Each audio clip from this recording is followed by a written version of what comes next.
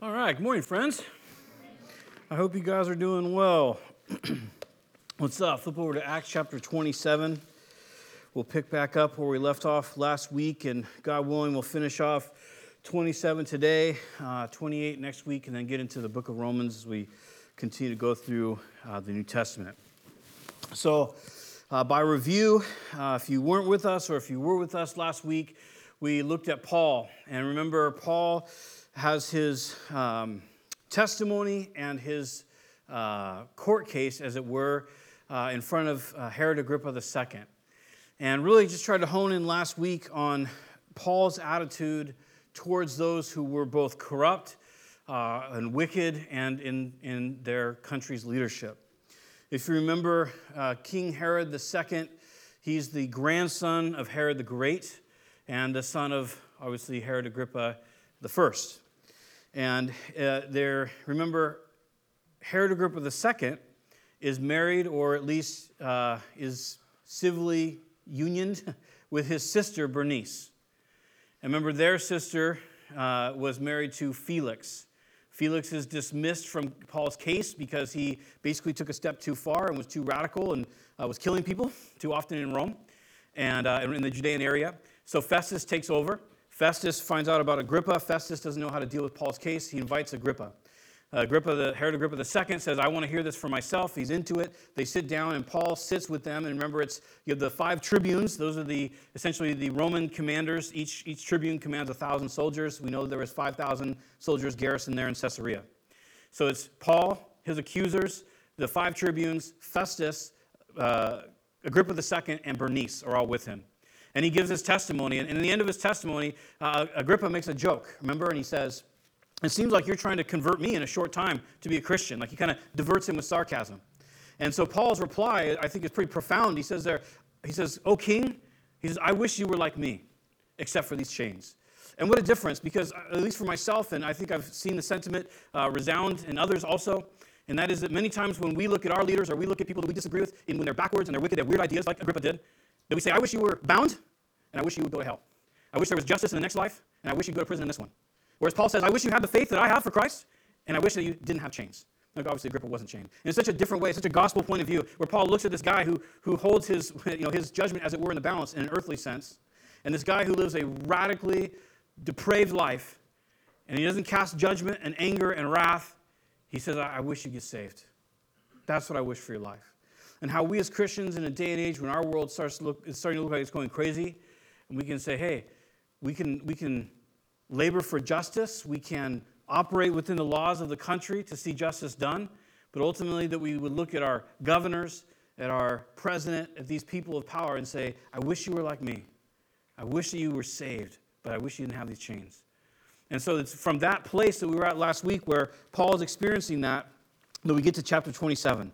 And chapter 27 is kind of that crazy boat ride, more of a ship, that Paul goes on when he's going to go from So Rome to Jerusalem is about, it's 1,434 miles as the crow flies. So it's a long journey he's going to go on. It's on a boat. It's on a rather sizable boat. Well, as we read, we'll get into it. There's 276 people plus cargo on this boat. And you go, oh, boats of that time, they didn't have that many people. Well, that's actually not true. Flavius Josephus, who wrote the Antiquities of the Jews and other Roman histories, he notes that there were boats that went from around the same area that would go to Rome that took 600 people. So there were large ships in that time that were operating on the Mediterranean Ocean around Crete and so forth. And we even have a graphic that we'll look at a little bit later as we kind of read through this to get an idea. But ultimately, in this boat trip, what we want to look at today, we're going to talk about patience and things like that, was what do I do in my life when my life is out of control? Because this boat ride resembles something that is completely out of Paul's control. He doesn't get to decide what boat he goes on. He doesn't decide who goes on the boat with him. He doesn't decide where the boat stops, where the boat goes. You will even read about in one part, he advises them and says, I don't think we should do this. And Julius, the centurion that's with him, specifically ignores him, and they go somewhere else, and it causes great peril. So in our own lives, I think a lot of times we are involved with people, and whether it's, family or whoever, and they cause drama, and sometimes we cause drama. So how do we operate in circumstances as Christians that want to walk with Jesus when they're completely out of our control? How do we respond to that? How do we deal with panic? How do we deal with anger? How do we deal with anxiety? All things that come up when we're walking in a difficult scenario like that. So if you don't mind, we'll pick up here in Acts chapter 27, and we're going to essentially read and talk about what's happening here, and in the end, we'll make some applications. Acts 27, verse 1. And when it was decided that we should sail for Italy, they delivered Paul and some of the other prisoners to a centurion of the Augustan cohort named Julius. And I want to stop briefly there because this is setting the tone. When it was decided. How many other times in the book of Acts does it say, and then we decided, and we went here? And then we decided, we went there. And then Paul decided, and he went there. And then Paul said, we're going to do this. They decided. The Roman government. So the whole backdrop, the whole context for this trip, someone else decided for Paul where he was going to go, how he was going to get there, and who he was going to go with. All very uncomfortable decisions. Have you ever been in a situation where you're like, hey, do you want to come over tonight? Like some friends are going to come over. You're like, I'll take my own car. Why do you do that? Because I want to be able to leave. If things are weird or if I get tired or I just don't want to I just want to leave. And we live in a kind of a free society where, for the most part, obviously we have obligations and so forth. If you don't want to do something, if things are getting out of hand, you can just eject and be like, no, yeah, hey, thanks for dinner, not interested in dessert, I'm going home and I'm watching Netflix, right? And we kind of self-medicate that way. So I'm not trying to be melodramatic here, but think about this for a situation. We get upset if we can't leave a dinner party. Paul is going on a ship with a bunch of other prisoners in the custody of Julius, and there's absolutely nothing he can do about it. And that's the context of it. How much anxiety and anger would that cause in us? You ever been somewhere you don't want to be there, and you're sitting there, and you're like maybe church, for example, or something. I don't know. It's like, stop talking. I want to leave. Whatever it might be. But what's it generate in you? Anger. Why can't I just go? Why am I in this situation? If someone brought you, why did you bring me? Why did you do this? I could be at home right now. I could have ice cream in my hand. I could be a million other places, all these things.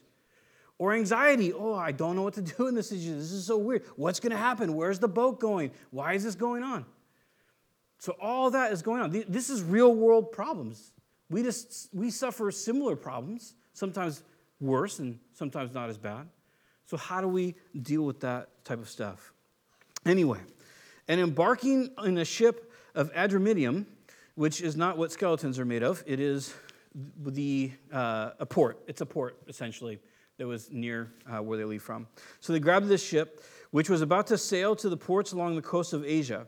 And we put to sea, accompanied by Aristarchus, the Macedonian, from Thessalonica. The next day, we put in at Sidon. And Julius treated Paul kindly and gave him leave to go to his friends and to be cared for. And putting out to sea from there, we sailed under the lee of Cyprus because the winds were against us. And when we had sailed across the open sea along the coast of Sicilia and Pamphylia, we came to Myra and Lycia. There the centurion found a ship of Alexandria sailing for Italy and put us on board. And we sailed slowly for a number of days and arrived with difficulty off Cnidus. And as the wind did not allow us to go farther, we sailed under the lee of Crete off Salmon. Coasting along it with difficulty, we came to a place called Fair Havens, near which was the city of Lasea. And we'll talk about this. Go ahead and put the graphic up. So I brought a map. Well, I didn't bring it. I asked Luke to come in the office and be like, how can we make this go on there? So this is where we start. So from here to there is 1,434 miles, okay? They're going in a giant boat, a ship that has oars and sails. It could be a grain ship. It's hard to say. There's some debate about that. It doesn't really matter, but if you're interested. So the first jaunt they take this jaunt right here, and they stop in Sidon. So Julius, who is the centurion, and it says he's of the Augustan cohort, he is the one who is overseeing Paul directly. And he has a relationship with Paul. And I think this is, as we kind of build up to where we want to go, this is important.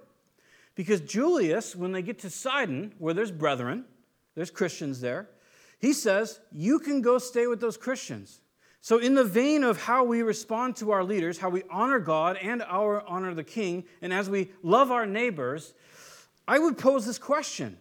Why did Julius let Paul go? What happens, and we'll see this played out later on in the chapter, what happens when a Roman soldier loses his prisoner? He receives whatever that prisoner was to receive, whether he was convicted or not. So if Paul runs away from Julius and decides not to go back to Julius, what happens to Julius? Julius is slain. He's killed by the Caesar, but it was Roman law. So it's a big deal. It's not just like Julius was throwing him a bone. It's a big deal. It's a severe trust for Julius to say to Paul, either I will take you or I'll let you go to these brethren. So the question is, what develops trust in a relationship? Especially a relationship between an established, remember centurions have to be in the Roman military 15 years before you can be promoted to be a centurion. So if a centurion, a veteran of wars, is now and a commander of troops, to now be interested in and to trust and want to do good to a little Jewish dude who's hated by all. What does that? How does that relationship occur? I would say like anyone, right? Friendship. How do you develop trust? Kindness, sharing, care. That's how a relationship starts, isn't it? Isn't that how, if you have a spouse and you have a healthy relationship, isn't that how it works? If you have any friendship that you've ever had, isn't that how it worked? So why go through all this? Why talk about it?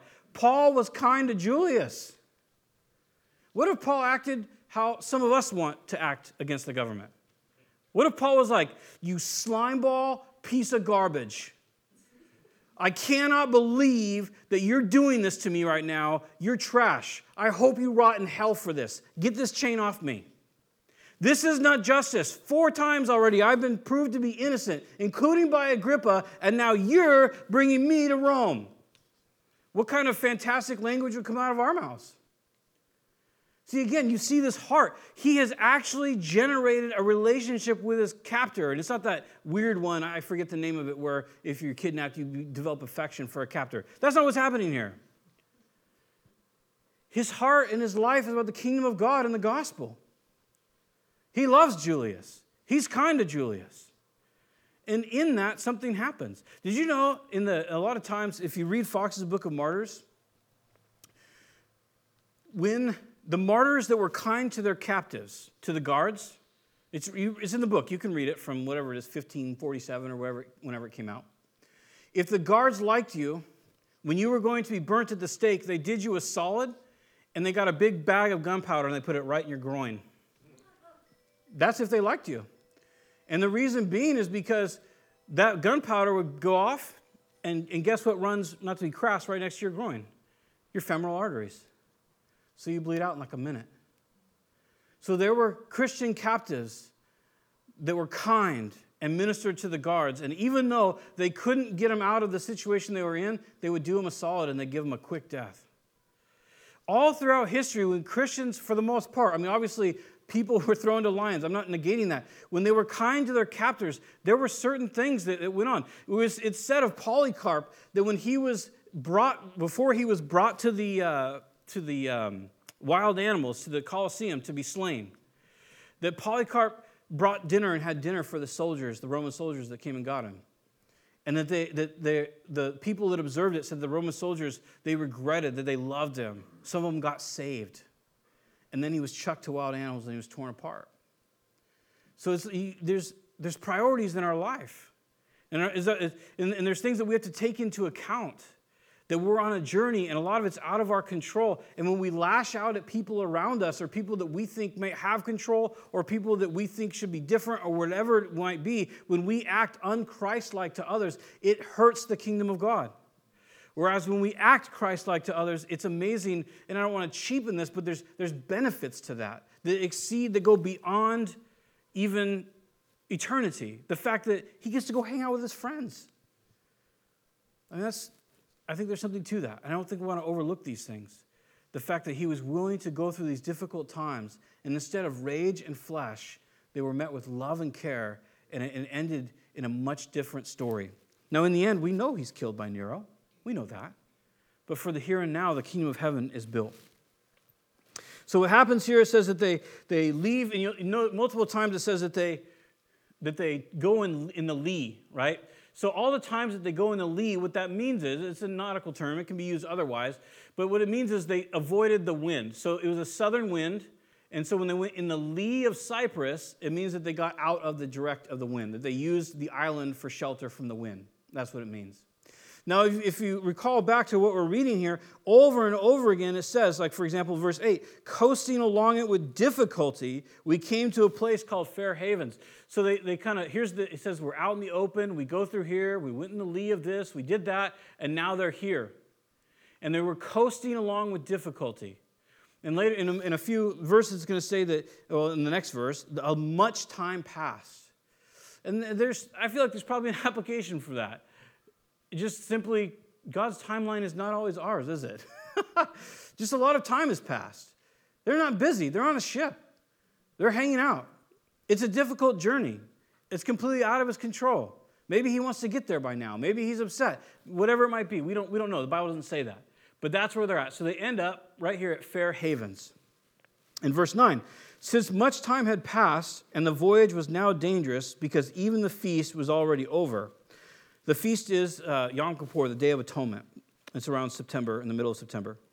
It says, because the feast was already over, Paul advised them, saying, sirs, I perceive that the voyage will be with injury and much loss, not only of cargo and the ship, but also of our lives.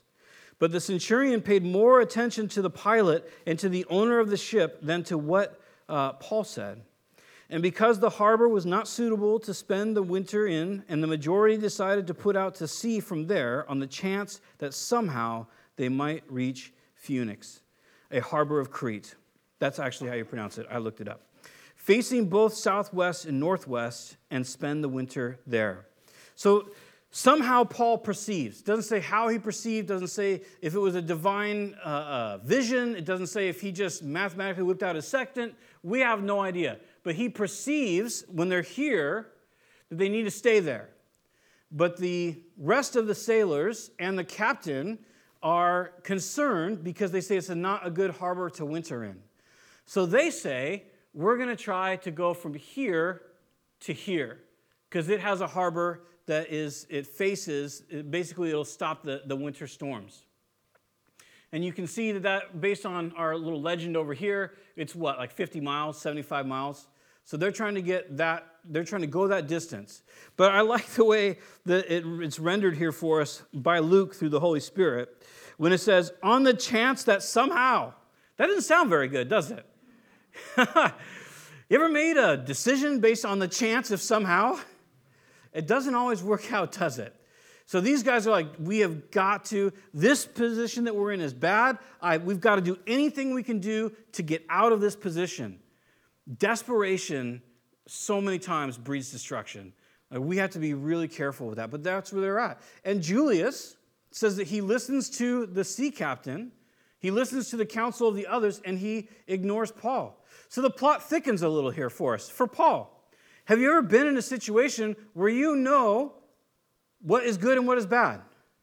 And somebody ignores what is good and it affects you. Does it make you feel happy inside? Excited about it? Thankful for it? Not usually, huh? Usually it's offensive.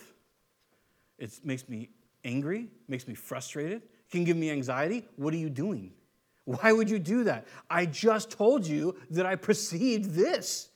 And you're going to go with this guy just because he's an expert, right? Just because he owns a boat? That's what's happening here. So Julius says, hey, you know what? No, we're gonna make for this cove. And so they set out.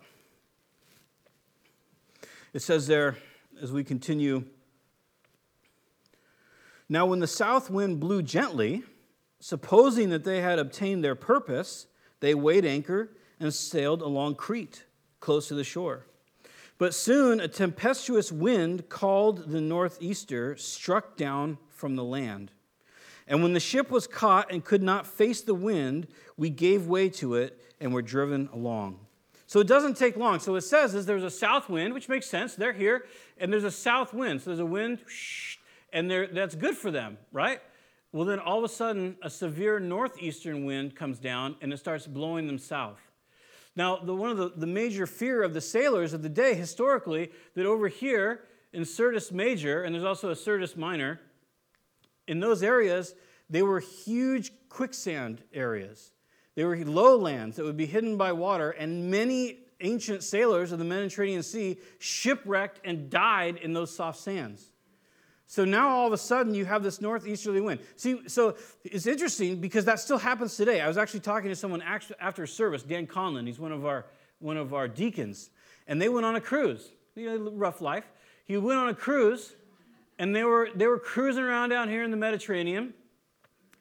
And he said all of a sudden the storm came up with a northeastern wind, and he goes, for 2 days, our cabin we had a cabin with a view. I forget, it had like a little balcony. That's what, a balcony.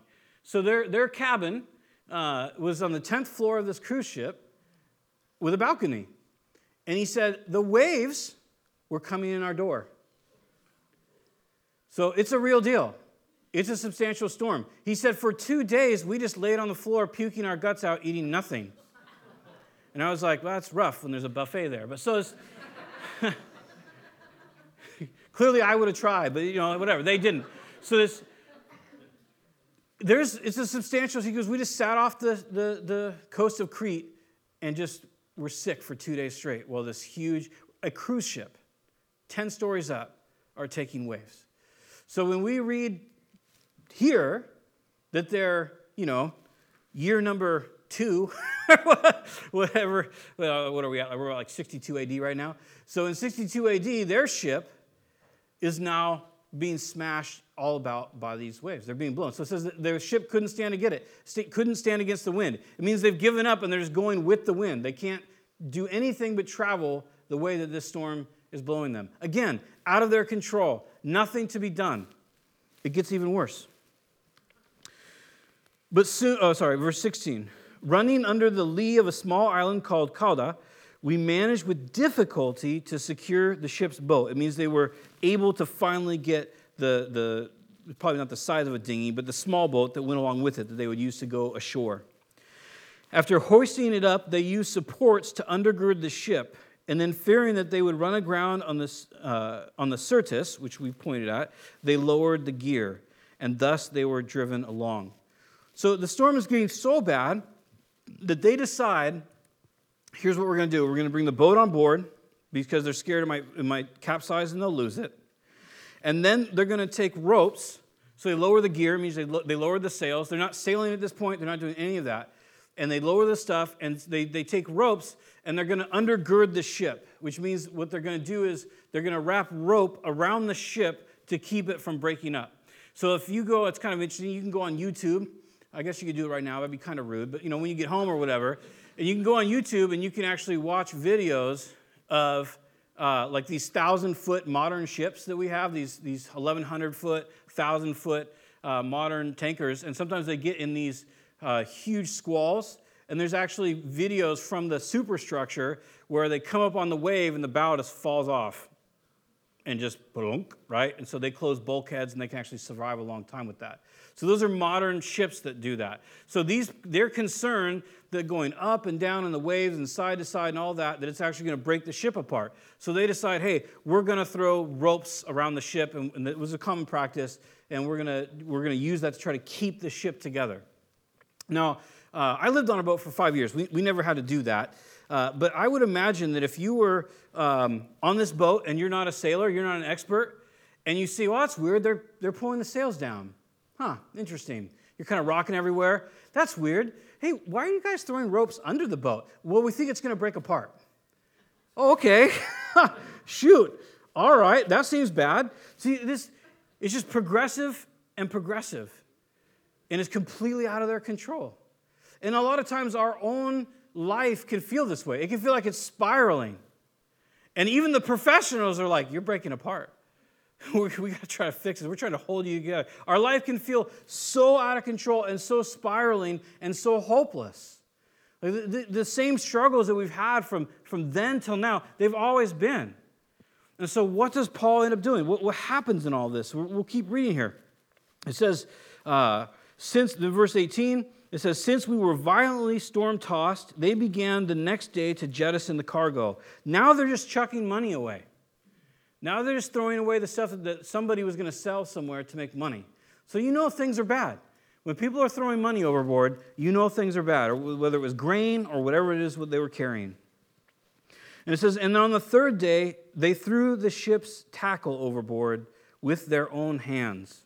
Interesting that Luke even notes, it wasn't panicked passengers, it wasn't Julius, the sailors, the professionals are taking the tackle, the ropes, the sails, the stuff that makes the ship work, and they are chucking that overboard to make it as buoyant as they possibly can, to take the least amount of weight to stay above the water. When you see sailors chucking the things that make the sails work overboard, it's a sign, it's time for concern. I mean, things are not going well. That's what's happening here. And it says there on verse 20, it gets even worse. When neither sun nor stars appeared for many days, and no small tempest lay on us, all hope of our being saved was at last abandoned. Isn't that interesting wording? So Luke says, it wasn't the captain of the ship that wrote this. It wasn't the sailors that wrote this. It wasn't Julius that wrote this. This is Luke, the beloved physician that Paul talks about, the one inspired by the Holy Spirit. And in his inspiration, he doesn't say their hope of being saved. He doesn't say Julius' hope of being saved. He says our hope of being saved. Who's our? It's everyone. It's Aristarchus. It's Paul. It's Luke. He says we abandoned the expectation, hope being expectation that we were going to survive. Isn't that wild? And doesn't that happen sometime in our own personal struggles? We just finally get to the point where we're like, I have no hope of surviving this. I don't think I can make it through this grief or this debt or this just absolutely, whatever, whether it's losing a home or a loved one or whatever it might be. I am abandoning. Not just we didn't have it, we abandoned it. There was hope, and we just gave up on we abandoned expectation. We couldn't go there anymore to expect that we would be saved. And you can go, well, not Paul. Not Paul. Clearly, that was not Paul. Well, I don't know. Let's keep reading. It says, verse 21, since they had been without food for a long time, Paul stood up among them and said, men, you should have listened to me and have not set sail from Crete and incurred this injury and loss. Yet now I urge you to take heart, for there will be no loss of life among you, but only of the ship. For this very night there stood before me an angel of God to whom I belong and whom I worship. And he said, do not be afraid, Paul.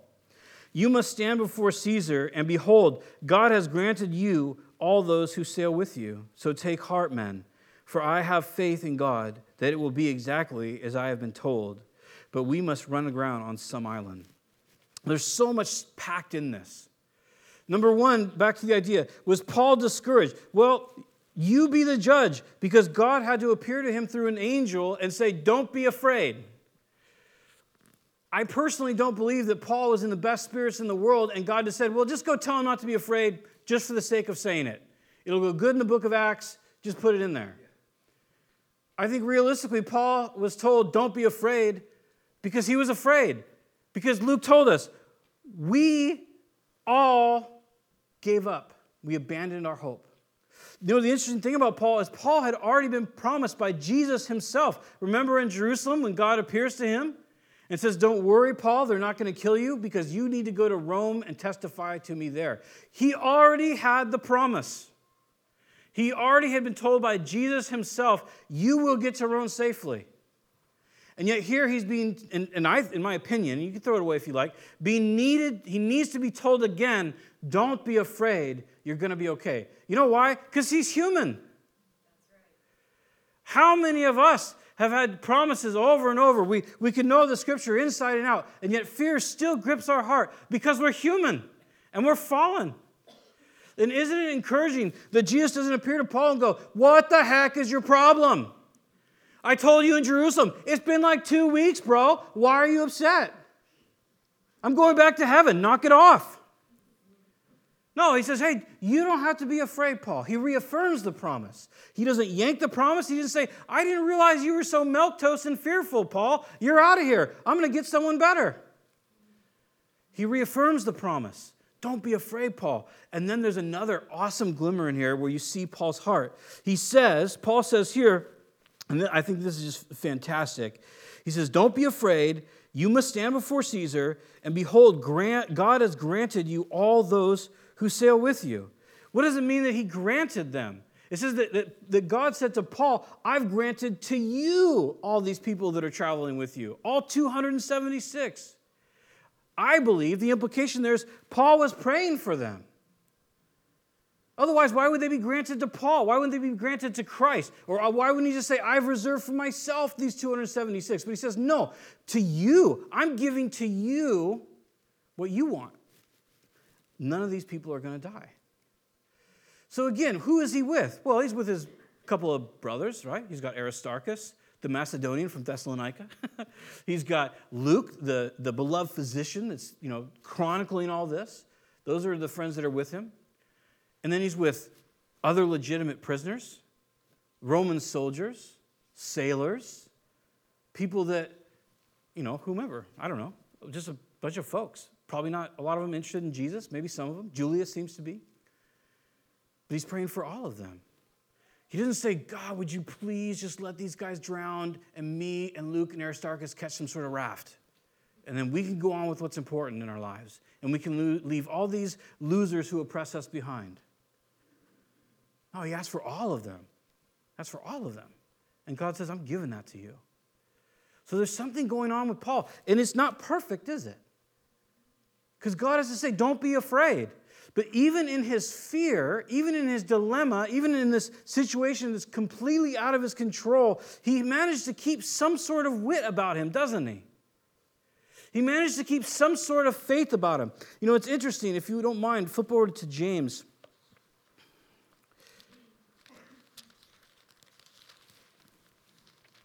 In James chapter 1, there's an idea here that I think is super important and pertinent to dealing for us, how we can deal in impossible situations and how we can deal in situations where we're being driven about, we have no control, the boat's breaking up, the people around us are crazy. How do we work through it? It's okay if there's dilemma. It's okay if there's difficulty. It's okay if there's prayer and crying out and figuring out. That's legitimate. Nobody's saying just, pull yourself up by your bootstraps, keep your mouth shut, and keep soldiering on. Nobody's saying that. Because it's not what Paul did. Clearly, Jesus had to appear to him personally again and say, stop being scared. It says there in verse 2, James 1, verse 2, count it all joy, brothers, when you meet trials of various kinds, for you know that the testing of your faith produces steadfastness. And let steadfastness have its full effect, that you may be perfect and complete, lacking in nothing. And if any of you lacks wisdom, let him ask God, who gives generously to all without reproach, and it will be given him. But let him ask in faith with no doubting, for those who doubt, the one who doubts is like a wave of the sea that is driven and tossed by the wind. For that person must not suppose that he will receive anything from the Lord. He is double-minded. He is a double-minded man, unstable in all his ways. Remember, this is all in one context. This is all one idea. So the first thing he says is, count it all joy, brothers, when you meet trials of various kinds, for you know the testing of your faith produces steadfastness. So number one, he says that there's a joy to be had in trials. We do not have joy in what happens. Nobody's saying if you lose a child or if you lose a loved one or if you get fired or something terrible happens, you just go, I'm so glad that happened. That is not what he's saying. There is no joy in those trials. Amen. There's joy in something else. And that is that God works through the trial. So we're not masochists. We're not like, oh man, I sure love it when this terrible stuff happens to me. No, but we say when this terrible stuff does happen to me, I know that God can do something good out of it. He says that in Romans 8:28, where he says that God works all things together for good for those that love him and are called according to his purpose. But he also explains it here for us. He says the testing of your faith produces steadfastness. So there's a product from testing. But he says, it tests your faith. Now, what faith does it test? What does that mean? I don't know about for you, but faith to me, and probably just my generation or my puny brain, I don't know which, but faith to me, it seems like this nebulous concept. You know, whether it's like George Michael singing songs about having faith, or if you ever watched like Firefly, and there's like Shepherd Book, and he's just like always saying like you got to have faith, or whatever, you know, in your generation, it's just this nebulous, just have faith, man, just have faith. You're like, what does that even mean? Just believe that good things are going to happen? Well, what does it mean when bad things happen? I didn't have faith, or my faith failed me, or God failed me? What faith do I have? You have faith in the basic tenet of our faith. You have trust, you have conviction, you have consideration that God loves you. The basic tenet of our faith. You don't have to have faith about Calvinism. You don't have to have faith about premillennialism. You don't have to have faith about the hypostatic union of Christ being God and man. You don't have to have faith in any of that.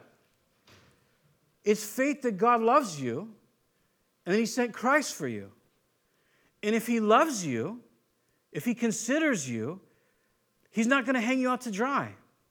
So when trials come, the joy that we have or that we experience is not that we know that everything will turn out okay. In this case, it does. They make it to Malta, which is an island up there. You can see it. They chill in Malta for a while, and then a boat comes and gets them to take him to Rome to be killed by Nero. Remember, he's going to be martyred. So we're never saying like, hey, everything's going to be okay. Nothing bad's going to happen. No, bad stuff is going to happen because we live in a bad world around bad people that are like us. So bad will always happen. But good can always be derived from it.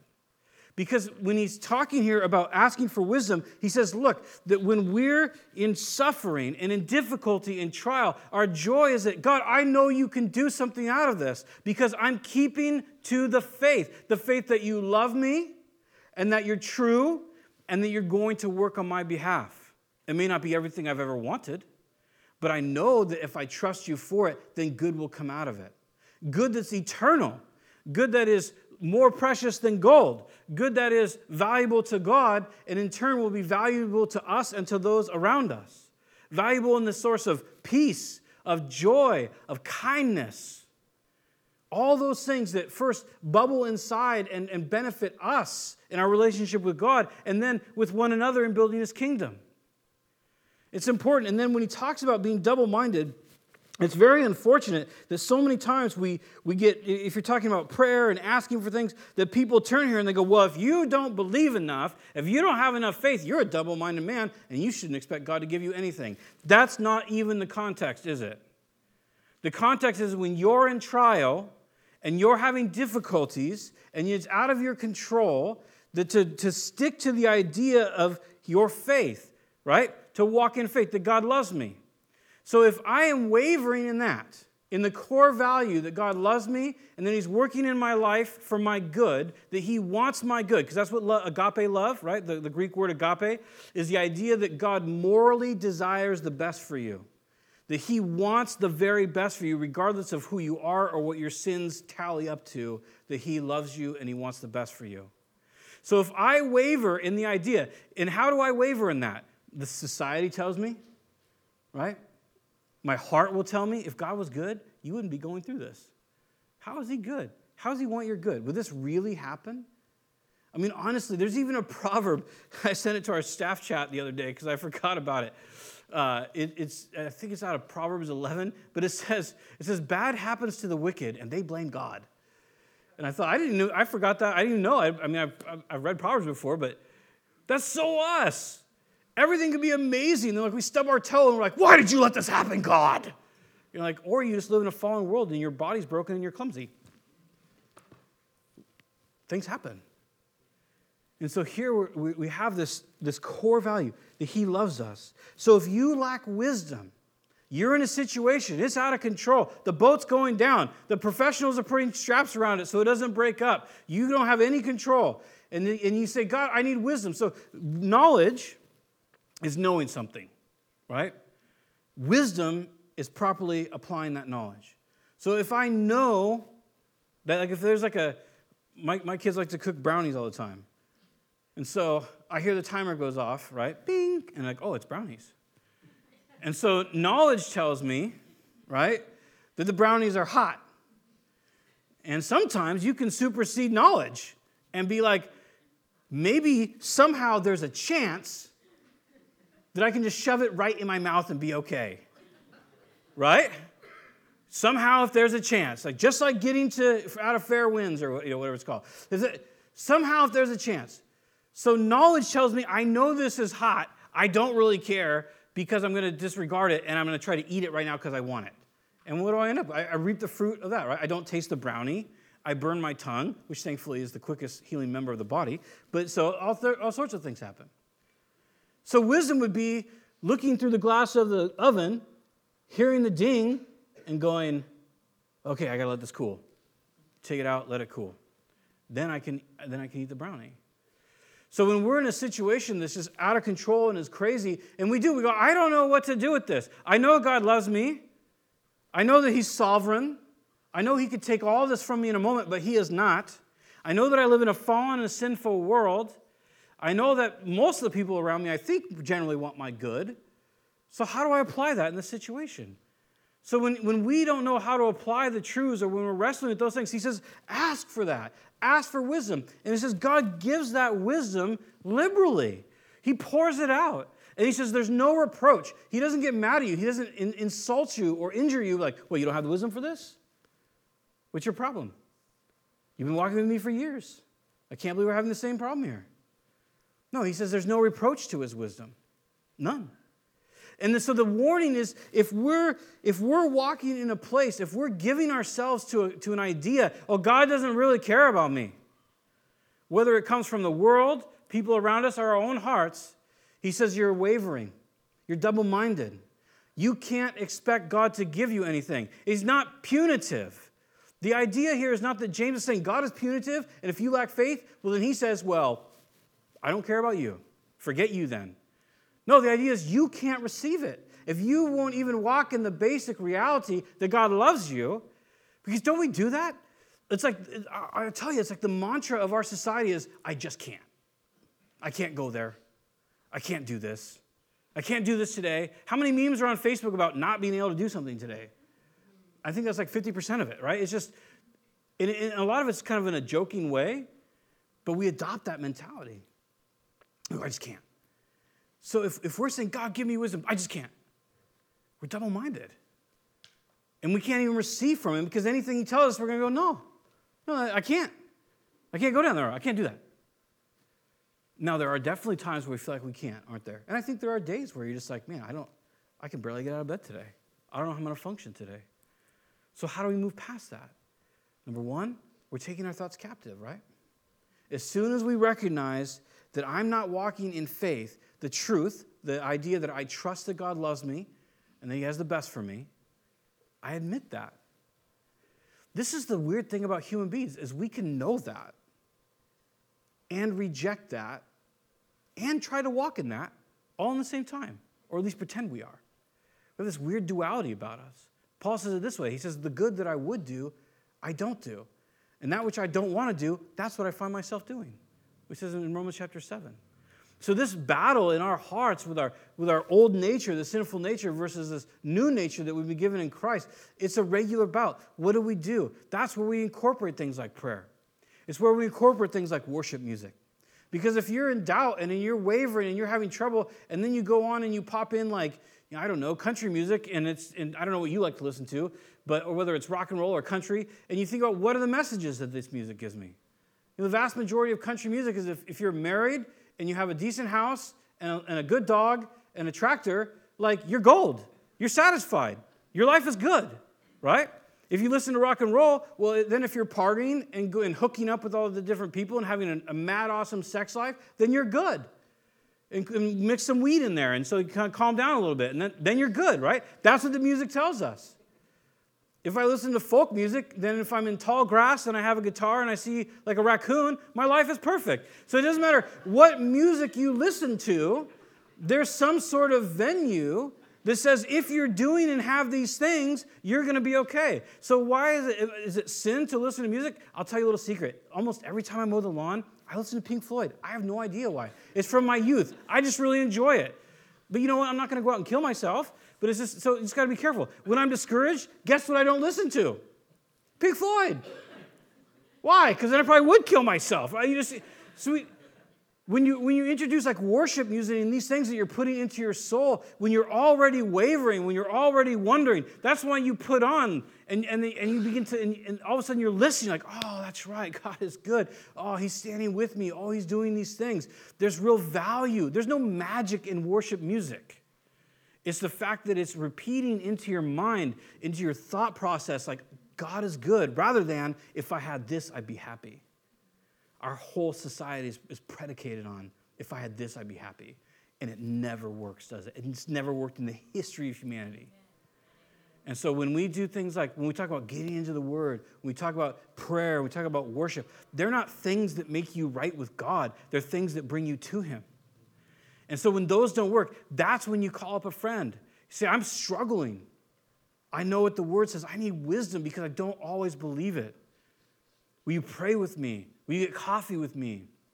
You know, these different things that we have. These are just, I don't want to minimize them, but they're tools. They're I don't know, actions for us to walk in because they bring us closer to the one who gave us the actions. The actions themselves are not the end. They're the venture, they're the vehicle to get to God and be near to Him. And so here you see, James says, look, if you're lacking wisdom, just ask for it.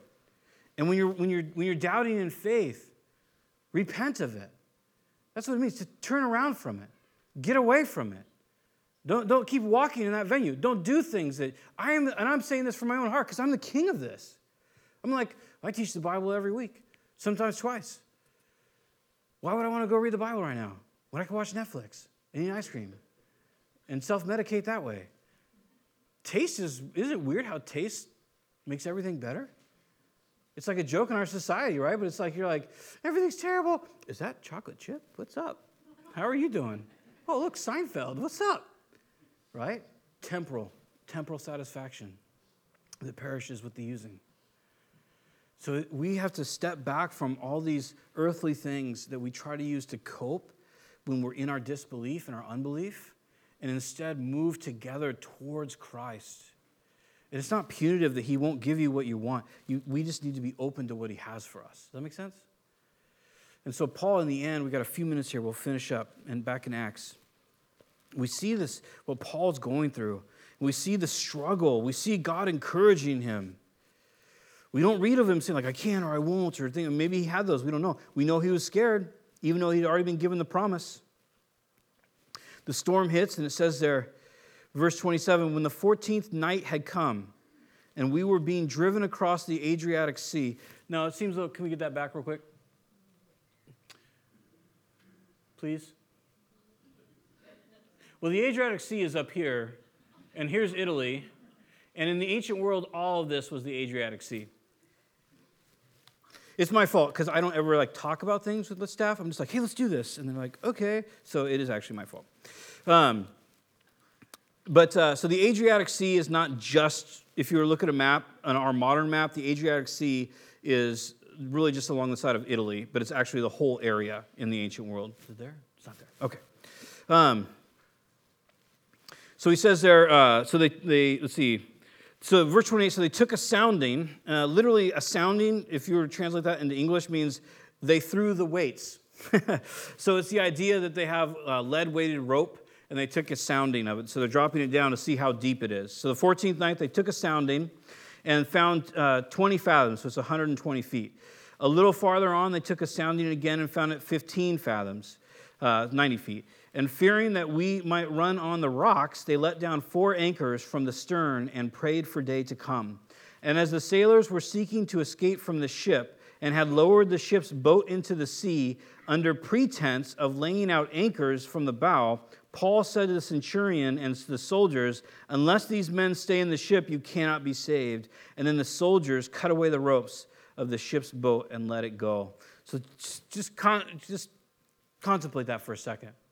So some sailors, they're scared to death, and they say, "Hey, we need to let the boat down," because oftentimes they would row an anchor out away from the ship and then drop it. And then that way the ship, there's already some lead to stop the ship. Because if you drop an anchor straight down, then the ship moves a little bit, right? So they would paddle out. So they go, "Hey, we need to put some anchors out. So we're going to lower the boat down and we're going to drop some anchors for you." When in actuality, they're like, "Peace out." Like they were just leaving. They were just going to try to get away. And so Paul tells the centurion, he tells Julius, he says, "Hey, Jules, if these guys leave the boat, we're all going to die." And how did he know that? I have no idea, but he did. And so he says, if this happens, we're all going to die. Check out what the soldiers do. They cut the ropes to the only thing left that could possibly save them. They cut the ropes to the lifeboat. They cannot go ashore now, right? Because the boat that's there, I shouldn't call it a lifeboat, it's more of a dinghy, but the small boat that they had is how you ferry people ashore from the big boat. They cut away their only earthly hope of salvation on the word, as what tradition would tell us, is a short little Jewish guy. That's powerful of who they thought Paul was and the impact that he had on their lives as a prisoner. The love, the kindness, the fruit, the Spirit of Christ that dwelt on him, that they say, "You know what? We will cut the only hope of our salvation in this life away on your word." It's amazing how far a little kindness and the fruit of the Spirit can go in a person's life. They cut the boat away. 33, as the day was about to dawn, Paul urged them all to take some food, saying, "Today is the 14th day that you have continued in suspense and without food, having taken nothing." So evidently they're so sick, they're in suspense that, what's going to happen? They're not eating. I mean, perhaps they were snacking here and there. I don't know if he's making an absolute statement there, but he says, "Hey, you need to eat." Verse 34, "Therefore I urge you to take some food, for it will give you strength." Once again, the servant's heart. He makes some bread. He gets some food. "Hey guys, eat." If I was in that position, I'd be like, all y'all, just stay on the boat so we don't all die. But other than that, I got nothing for you. You're rude. I'm in prison. I'm tired of this. It's been 14 days of this. I need some me time. Just get away from me.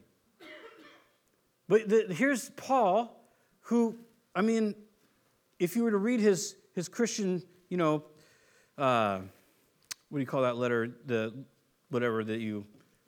forgot the word. Not manifest, but the thing that you turn in when you want a job? The resume.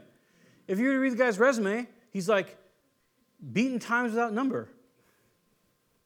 I've been beaten, he says, so many times, I can't remember how many times I've been beaten for Christ. Sleepless nights, robbed, in perils of brethren, he says, brethren that attacked him, just all the crazy things. So you would think that Paul would have a certain sense of entitlement, wouldn't you? A sense of like, I am the Christian. I wrote the letters. I invented the New Testament. Somebody make me some bread. I'm hungry. Serve me.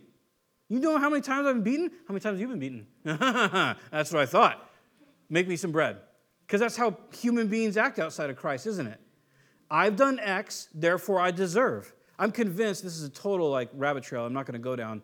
I'm convinced it's the source of virtually almost all moral pastoral failures. I deserve, therefore I'm going to take this on the side. That's a whole other sermon. I'm convinced of it. But he doesn't do that. He makes bread. He gets food. And he says, guys, eat the food I got. Eat the food. That servant's heart. You know what? It's so important in trial is to not stop serving. And I don't mean if you're wrecked, I get it. You take a day, you take a week. I get that. I'm not saying that. But so many times when we're in trial, we think reservation, pulling into ourselves, that will preserve us. When in reality, continuing to walk in what God has for us in ministry, in context, I'm not saying burn yourself out, it actually preserves. And so Paul, he's in this place and he says, look, here, eat the bread that I make. So he eats the bread. It says, verse 35, when he had said these things, he took the bread and giving thanks to God in the presence of all, he broke it and began to eat. And they all were encouraged and ate some food themselves. We were in all 276 persons in the ship. And when they had eaten enough, they lightened the ship, throwing out the wheat into the sea. Now it was day. I'm sorry, I know we're out of time, but let me just make this point. He encouraged them. He encouraged them. That's so valuable. An encourager in the darkest times. Because that's where we're going as a world. And we know, we've read the back of the book. We know where the world is going. The world needs encouragers. The church needs encouragers. The church does not need smack talkers and naysayers.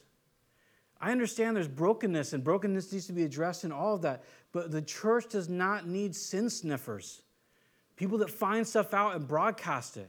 People that gossip. People that love the tidbit. The church does not need those people. The church does not need people to go, oh, you wear a mask, you're giving in to fear. Oh, you don't wear a mask? Well, you just hate everyone. The church does not need those people. Amen. The church needs lovers of souls and caretakers. People that say, I made bread for you. We're in like the worst situation ever. Here's some bread. All right. Thank you, Jesus. They were encouraged. When you're down and out, how awesome is it when somebody comes along and encourages you? Here, I brought you some bread. We always think, like, it's just some bread. Why would anyone care about a little bread? It's just bread. But then we bring it to somebody, like, here's my crappy bread. I shouldn't say that. Here's my crummy bread. And they're just like, this bread means everything to me. This is amazing. And you're like, really? It's just some lame bread. Thanks so much for making me bread. We need encouragers if we're going to survive what's coming to us in this next generation. It says, now when it was day, they did not recognize the land, but they noticed a bay with a beach on which they planned, if possible, to run the ship ashore. So they cast off the anchors and left them in the sea. And at the same time, loosening the ropes that tied the rudders, they hoisted the foresail to the wind that they made for the beach. But striking a reef, they ran the vessel aground, and the bow stuck and remained immovable. And the stern was being broken up by the surf, and the soldiers' plan was to kill the prisoners, lest any should swim away and escape. But the centurion, wishing to save Paul, kept them from carrying out their plan. And he ordered those who could swim to jump overboard first and make for the land, and the rest on planks or on pieces of the ship. And so it was that all were brought safely to land. And it's, the journey doesn't quite end there. But in this case, they were all brought safely to land. God made good on his promise. It wasn't a fun journey to the land. It wasn't the best earthly journey that went to the land. But they made it to the land. And the thing is, you're not going to die.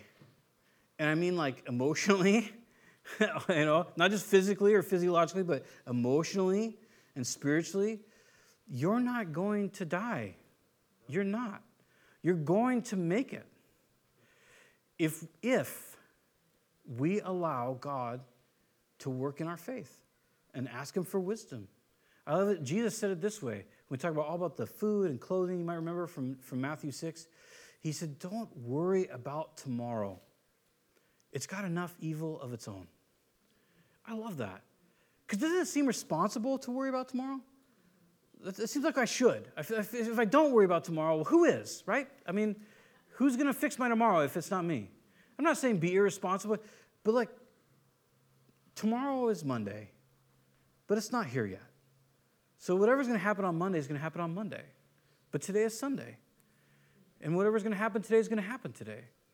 And so we can walk in that, whether it's good or it's bad, and know that there's a purpose and that there's growth and there's joy to be had, regardless if we get to row ashore on a cruise ship or if we swim ashore for our lives. That at the end of the day, God's going to reap good from it. And it'll develop a steadfastness in us, which means, it's the word hupomone, means the ability to stay behind or to stay under pressure. And he's gonna develop that in our lives. There's something being worked out in you that's great and wonderful, and it's more precious, as the scripture says, than gold. It's more precious than the most valuable thing in the world because it's eternal. So God has great things for you. And I hope that you can be encouraged that even if you're down in the dumps today, it's not the end. That God is still working, and he's doing great things. And he's not abandoning you. He's got encouragement for you. He's not condemning you. That he loves you, and he wants to bring you along. Let's pray. Father, thank you for your word and the examples that we have of the people that went before us and how you were faithful to them, whether it's Paul or Lydia or your own son, Jesus. Lord, we thank you for your fidelity. Lord, we pray that you would bless us with your presence and with your wisdom as we go into this world that is full of tumultuous problems. Lord, I pray for those who feel like their boat is sinking, who feel like the professionals have given up on them. I pray, Lord, that you would be with them, you would know them. I pray you'd help them to focus on your things and what you have, and not on this world, the enemy of our souls, or even our own deceptive hearts. Lord, I pray that your word would go forward with power. We pray, Lord, for our community, that we would go forward in this dark day where Christians are despised, and we would give the gospel freely with love and with kindness. And Lord, we thank you for being so good to us. You've never let us down. Thank you in Jesus' name. Amen. Hey, God bless you guys. If anybody would like prayer, we'll be up here to pray.